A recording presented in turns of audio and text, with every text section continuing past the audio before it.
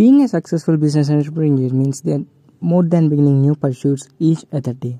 It implies the correct mentality towards a business and life assurance that coerces us to make progress. A significant business person has a solid internal drive that encourages that person to succeed. What's up everyone? Welcome back. If you're new here, I am Aditya Mulukuri, the host of Dad's Podcast, the great feature for your bright future. And today in this episode, I would like to talk about what makes a perfect entrepreneur.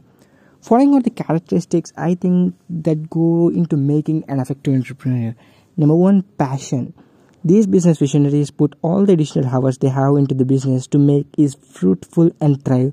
It is delightful for them to see their work's after effects, which works out positively past the cash cost, is one of the most significant characteristics. Number two, communication skills. A practical development business visionary has astounding relation abilities for offering the item to clients and surprising and spurring and representatives. Most business people who can inspire their workers can see their business development in no time. Number three, ethics towards work. The fruitful business people are the individual who consistently have their brain in their work.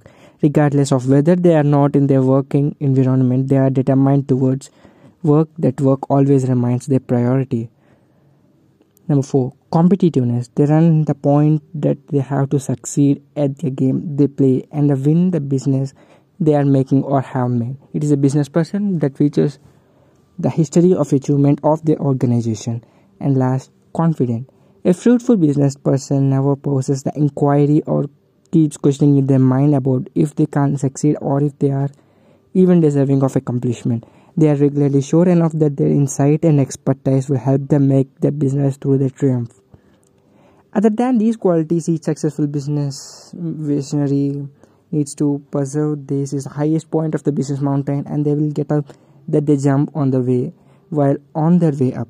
In any case, that is in the place where the assurance closes.